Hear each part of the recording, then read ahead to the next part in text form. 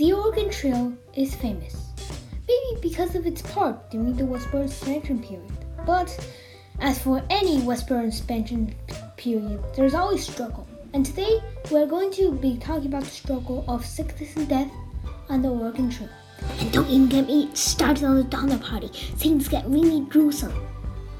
There are now other diseases on the Oregon Trail, stuff like typhoid fever, cholera, dysentery, smallpox, measles, mumps, influenza, and mercury poisoning were all diseases, and some were worse than others. There were some doctors, who was mainly Native Americans, that just wanted to help, even though the medical care wasn't the best. There were also some doctors that were traveling with wagon trains, but they weren't that good either because they didn't have much experience.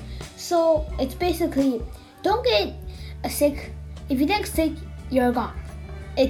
That was the situation. A classic price of curing cholera, I'm saying that in air quotes, by the way, was $3, and cutting off a limb or amputating was $10. About 20,000 to 30,000 people died. That was 10% of all the people who went on the trip. And it doesn't take a math genius to know that between 200,000 and 300,000 people died. The other problem was that the travelers didn't know the common truths of how to avoid germs. They didn't know that dirty water had germs. And this is a time period when bloodletting was a thing.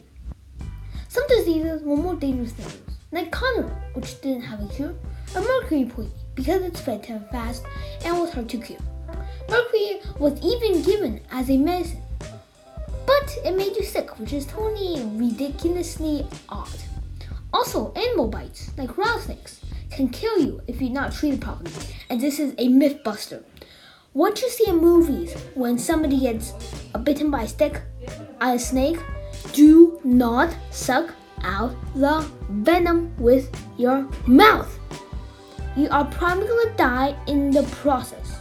Also, contaminated water made people in Austin sick, slowing down the wagon and making the trip harder than it was before. That said, there are known items that are very obvious today that could cause diseases, things like animal skins, gunpowder, and tobacco. This trip was dangerous.